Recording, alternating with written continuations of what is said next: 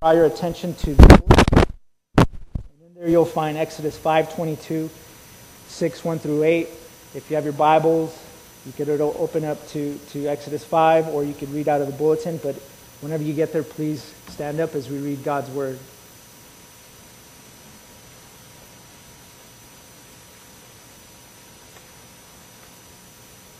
Then Moses turned to the Lord and said, "O Lord, why have you done evil to this people? Why did you ever send me? For since I came to Pharaoh to speak in your name, he has done evil to this people, and you have not delivered your people at all." But the Lord said to Moses, "Now you shall see what I will do to Pharaoh, for with a strong hand he will send them out, and with a strong hand he will drive them out of his land." God spoke to Moses and said to him, "I am the Lord. I appeared to Abraham, to Isaac, and to Jacob as God Almighty, but by my name, the Lord, I did not make myself known to them. I also established my covenant with them to give them the land of Canaan, the land in which they lived as sojourners. Moreover, I have heard the groaning of the people of Israel, whom the Egyptians hold as slaves, and I have remembered my covenant. Say therefore to the people of Israel, I am the Lord, and I will bring you out from under the burdens of the Egyptians, and I will deliver you from slavery to them, and I will redeem you with an outstretched arm and with great acts of judgment. I will take you to be my people, and I will be your God, and you shall know that I am the Lord your God, who has brought you out from under the burdens of the Egyptians. I will bring you into the land that I swore to give to Abraham, to Isaac, and to Jacob. I will give it to you for a possession. I am the Lord." Please be seated. So, I think all of us have read Exodus. We know the story very well. We've learned it from when we were kids.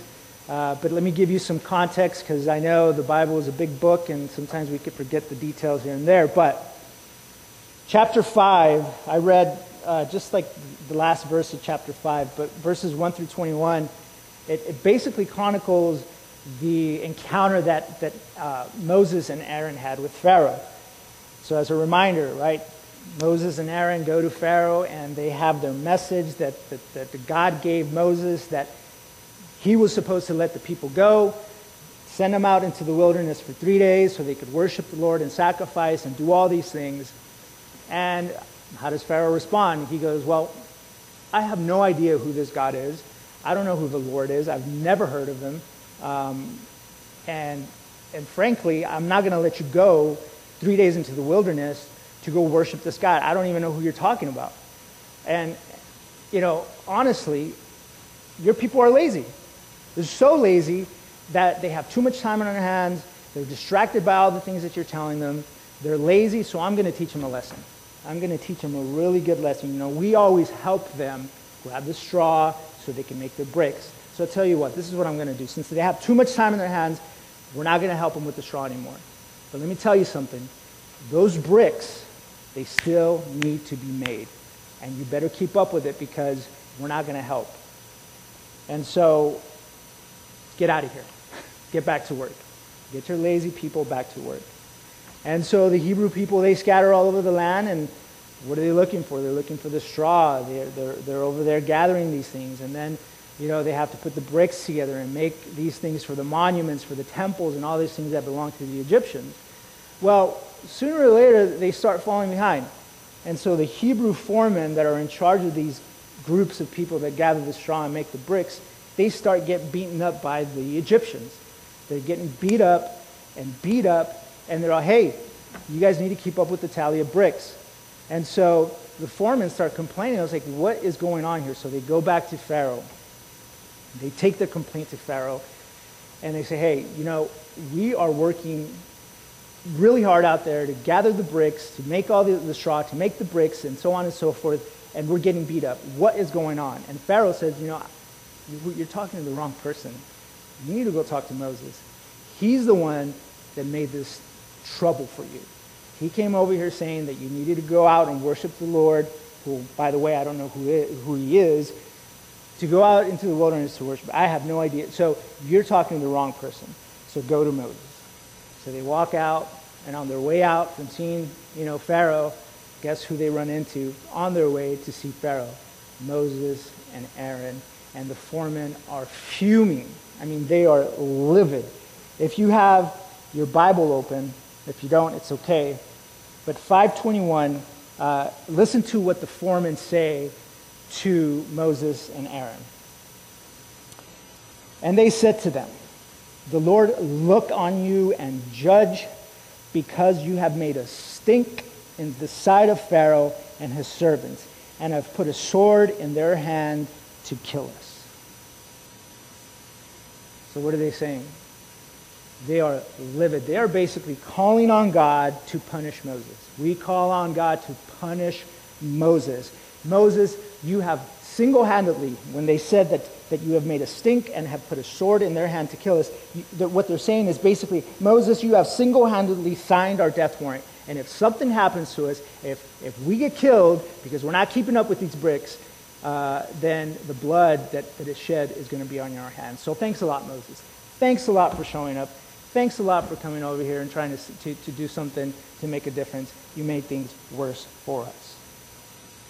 What could Moses say?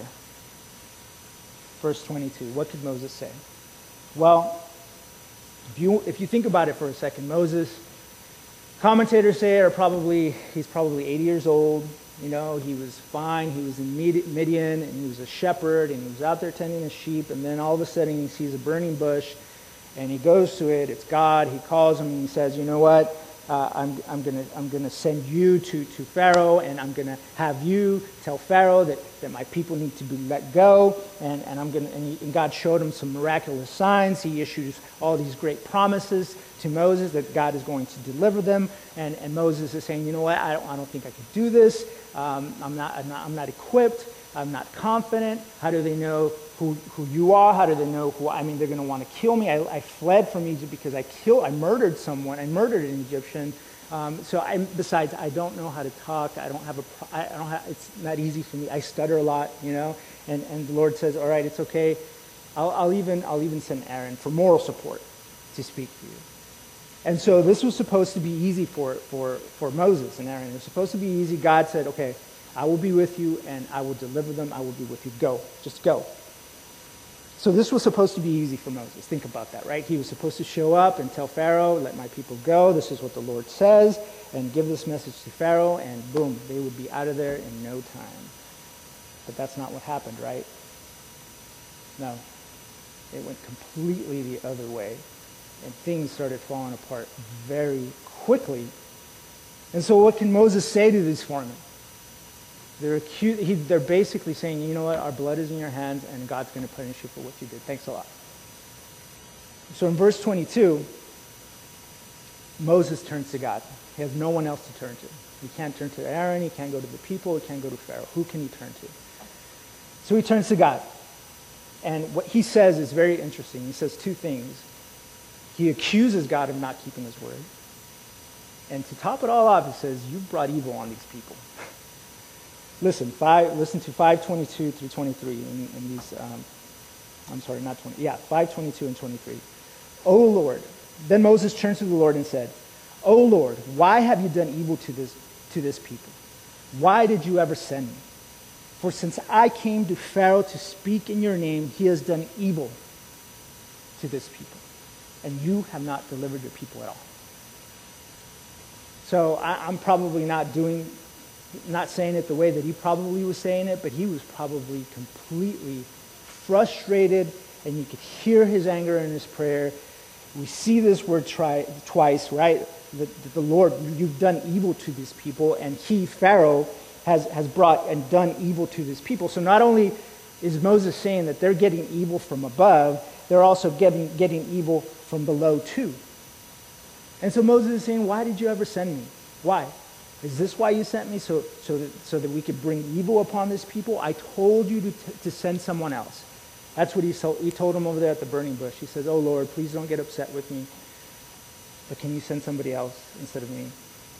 And this is what he didn't want to be there to begin with, and he listened to God, and to top it all off, he says, "Look, I didn't want to come here to begin with, and now this is happening, and you haven't kept your promises to deliver your people. This has been a total and complete failure." I mean, he is leveling accusations against God. This prayer is straightforward. And to me, this sounds awfully familiar to a lot of the prayers that we find in the Psalms. There's a lot of prayers throughout the Bible, but frankly, people question God's goodness. People question God's existence. They question his love. They question his forgiveness. You know, I think that sometimes we think that if we only had the right words, full of eloquent words and nice words when we pray, that God's going to listen to us. And in reality, that's not the case. All throughout Scripture, in the Psalms, where are you, Lord? How long are you going to ignore me? How long will I have to deal with this person or with this problem alone? How long am I going to have to struggle with this addiction, with this mental illness? Well, all these things. You can put whatever you want in there. How long am I going to have to struggle with this for the rest of my life? Am I going to have to be attacked constantly and ridiculed? I'm suffering here. What are you going to do about it, Lord? Why haven't you delivered me from where I am right now? And if you think about it, that's similar to a prayer that Jesus Christ made right at the cross when he said, my God, I'm enjoying this so much, being crucified. Thank you. No, he said, why have you forsaken me? Christ felt the weight of our sin on him. And God, you know, we just sang that song. The Father turned his face away. And so he turns to the Lord in prayer and he says, why have you forsaken me? And so there's this interesting pattern in prayer that we read, especially in the Psalms, where they begin as complaints, right? There's a complaint. But then halfway through the Psalm, there's this interesting transition from a complaint to a remembrance of God's goodness, of his salvation, of his forgiveness, of his love. And in fact, most of these Psalms reflect back to the Exodus and how God delivered his people from bondage, from slavery, delivered them with a strong and mighty hand where Pharaoh was practically kicking them out. Saying, I don't want you here. I don't want you and your God here. Go away. I mean, it was that powerful, that salvation. So they reflect, they start off with an honest prayer and an honest complaint to God, and then it transitions to remembering all the good things that God has done for his people. Psalm 13 is a good example. It's only maybe 8 verses. If you get a minute to do that later or tonight, you'll read that. Where are you, Lord? You know, how long am I going to have to deal with this? And so it seems to me that God is more interested in our honesty and our forthrightness and your true emotions. He's more interested in you being honest with them instead of hiding behind eloquent and nice words and prayers, because that doesn't make a difference. It's fake. Unless you're really good at that and you're being sincere, then God sees that too. But what I'm trying to say is that we shouldn't shy away from being honest with God, because in reality, here's the truth. He's our Father. And he treats every one of you as dear children, and he wants you to be honest with him. How many parents in this church would turn their children away if they were being honest with them? Or how many of us would turn someone that we love dearly, we'd turn them away because they were honestly bringing their heart to us. They were bringing these painful things to us and showing all of their insecurity to you. How many of us would turn them away? None of us. We would accept it and listen. That's inherent to us, right? As people, we care. And so I would venture to say that none of us would turn anybody away. So the lesson here is be honest in your prayers. You're not going to offend God. So let's look at how he responds to this prayer that Moses gives, where he's basically accusing God of not keeping his word and bringing evil upon his people. Notice, though, what he doesn't say. And I think, I've reacted this way with people, but when someone talks to me like that, God doesn't respond. He says, how dare you? He doesn't respond like this. How dare you talk to me like that? I am the God Almighty, the creator of all things. How dare you, Moses, talk to me like that? How dare you say these things to me? No. But instead, what he says is pretty remarkable. It's almost as if he completely overlooks what Moses and the accusations and all these things that he's saying, and he goes to the heart of where Moses is. Now listen. In chapter 6, all the way through verse 8 is how the Lord responds to this honest prayer. Verse 1. But the Lord said to Moses, now you shall see what I will do to Pharaoh. For with a strong hand he will send them out, and with a strong hand he will drive them out of his land. Verse 2. I am the Lord. I appeared to Abraham, to Isaac, and to Jacob as God Almighty, or El Shaddai. But by my name, the Lord, or Yahweh, I did not make myself known to them. I established my covenant with them to give them the land of Canaan, the land in which they lived as sojourners. Moreover, I have heard the groaning of the people of Israel, whom the Egyptians hold as slaves, and I have remembered my covenant. Say therefore to the people of Israel, I am the Lord, and I will bring you out from under the burdens of the Egyptians. I will deliver you from slavery to them. I will redeem you with an outstretched arm and with great acts of judgment. I will take you to be my people, and I will be your God, and you shall know that I am the Lord your God, who has brought you out from under the burdens of the Egyptians. I will bring you into the land that I swore to give Abraham, Isaac, and Jacob. I will give it to you for a possession. I am the Lord. So what is he basically saying? In those first few verses, he's basically saying that, you know what, Moses, you will see that with a strong hand, I will lovingly bring you into my presence, and I will deliver you.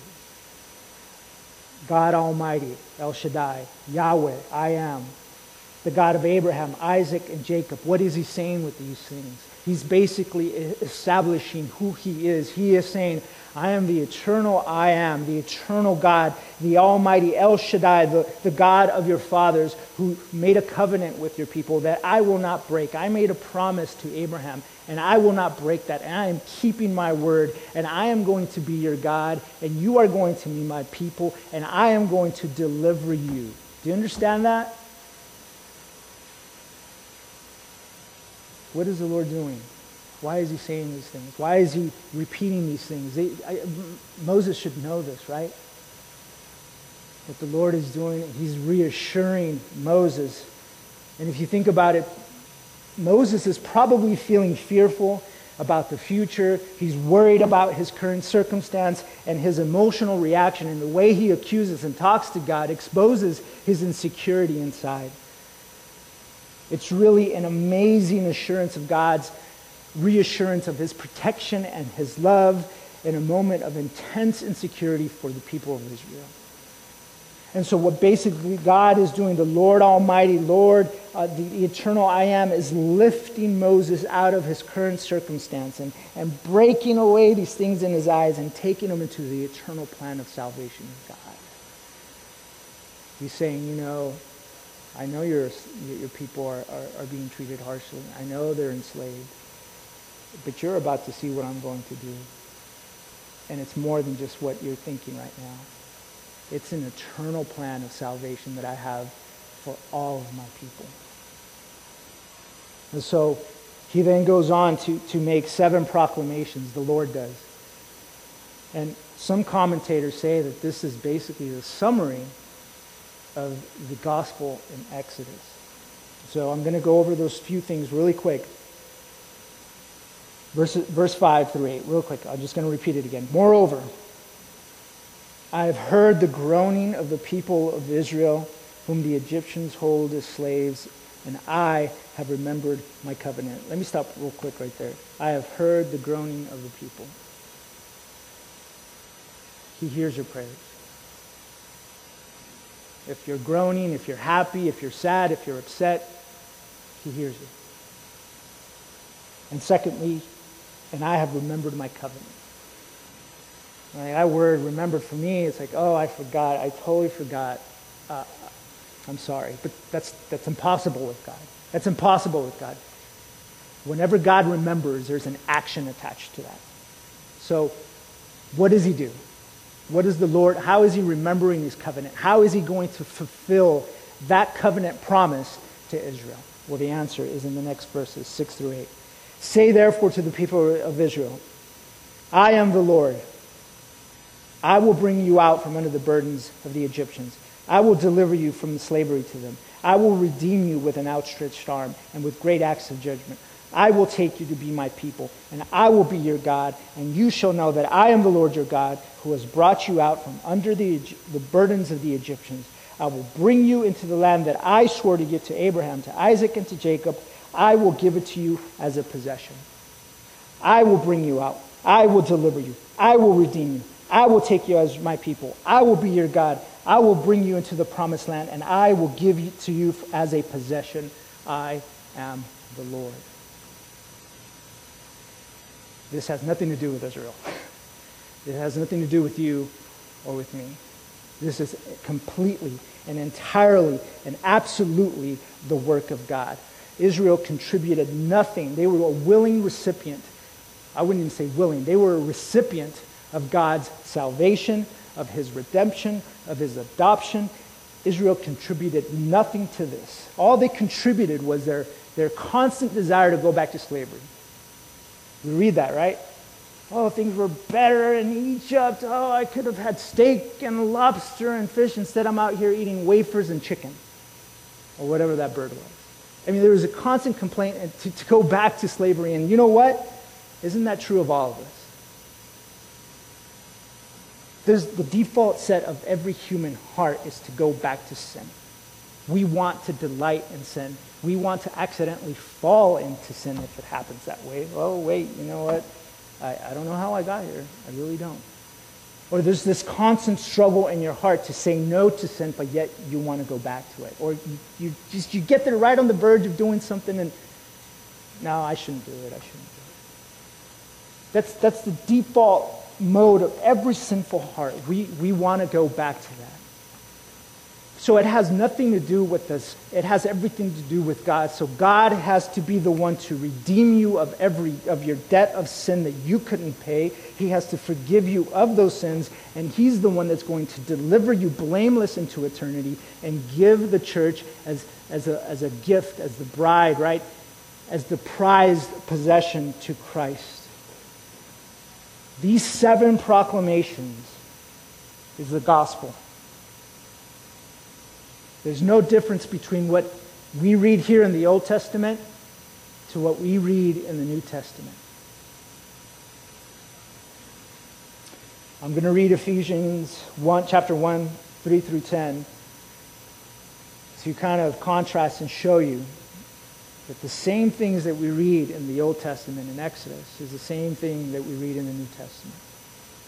So bear with me. I'm sure you've read and heard this before, but it makes a difference. Ephesians 1, 3 through 10. Blessed be the God and Father of our Lord Jesus Christ, who has blessed us in Christ with every spiritual blessing in the heavenly places, even as he chose us in him before the foundation of the world, that we should be holy and blameless before him.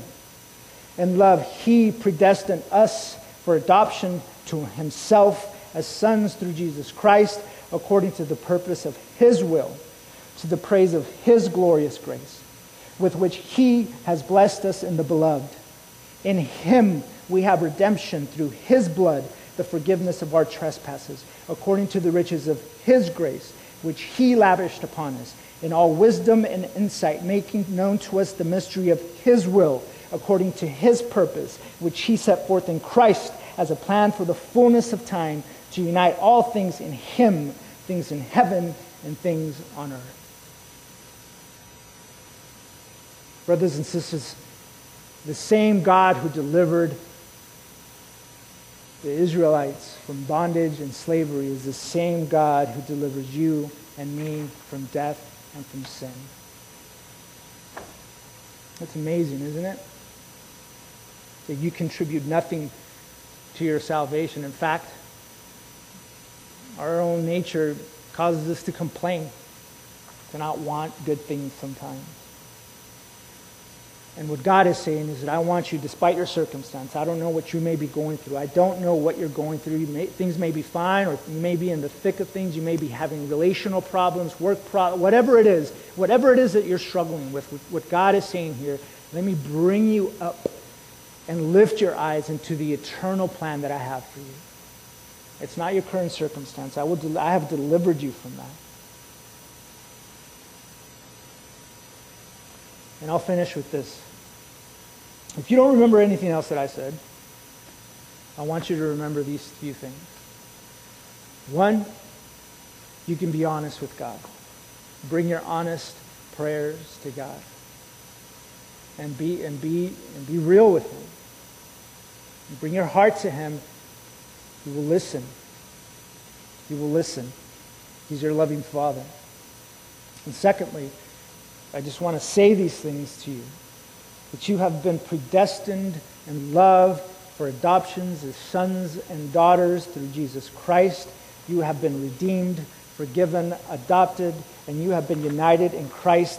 He is the one that brought you out of sin and death. He is the one that is delivering you. He is the one that has redeemed you. He is the one that has proclaimed to you that He is your God and you belong to Him as His people, and He will bring you blameless into eternity, into the promised land, and He has united you to Jesus Christ of Nazareth. That is the good news of the gospel. That's what matters today. That's what you need to hear. That's what you need to be reminded of. Let's pray. Gracious and loving Father, we're thankful that these truths are forever, that you are unchangeable, that you are the God of Abraham, of Isaac, and Jacob, that you are the God of the living, not of the dead, that you have been the faithful one that have delivered your people. Despite our circumstance, despite our pain, despite our sins, God, which are monumental, Lord. You sent your Son, and you crucified Him, and our sins were placed on Him so that we may have life. I pray, God, that we would remember this, that we would know that we are loved and cared for and forgiven and adopted and redeemed and chosen in Jesus Christ, and that we are now united with the eternal I Am, El Shaddai, the God, the Creator, our friend. I pray all this.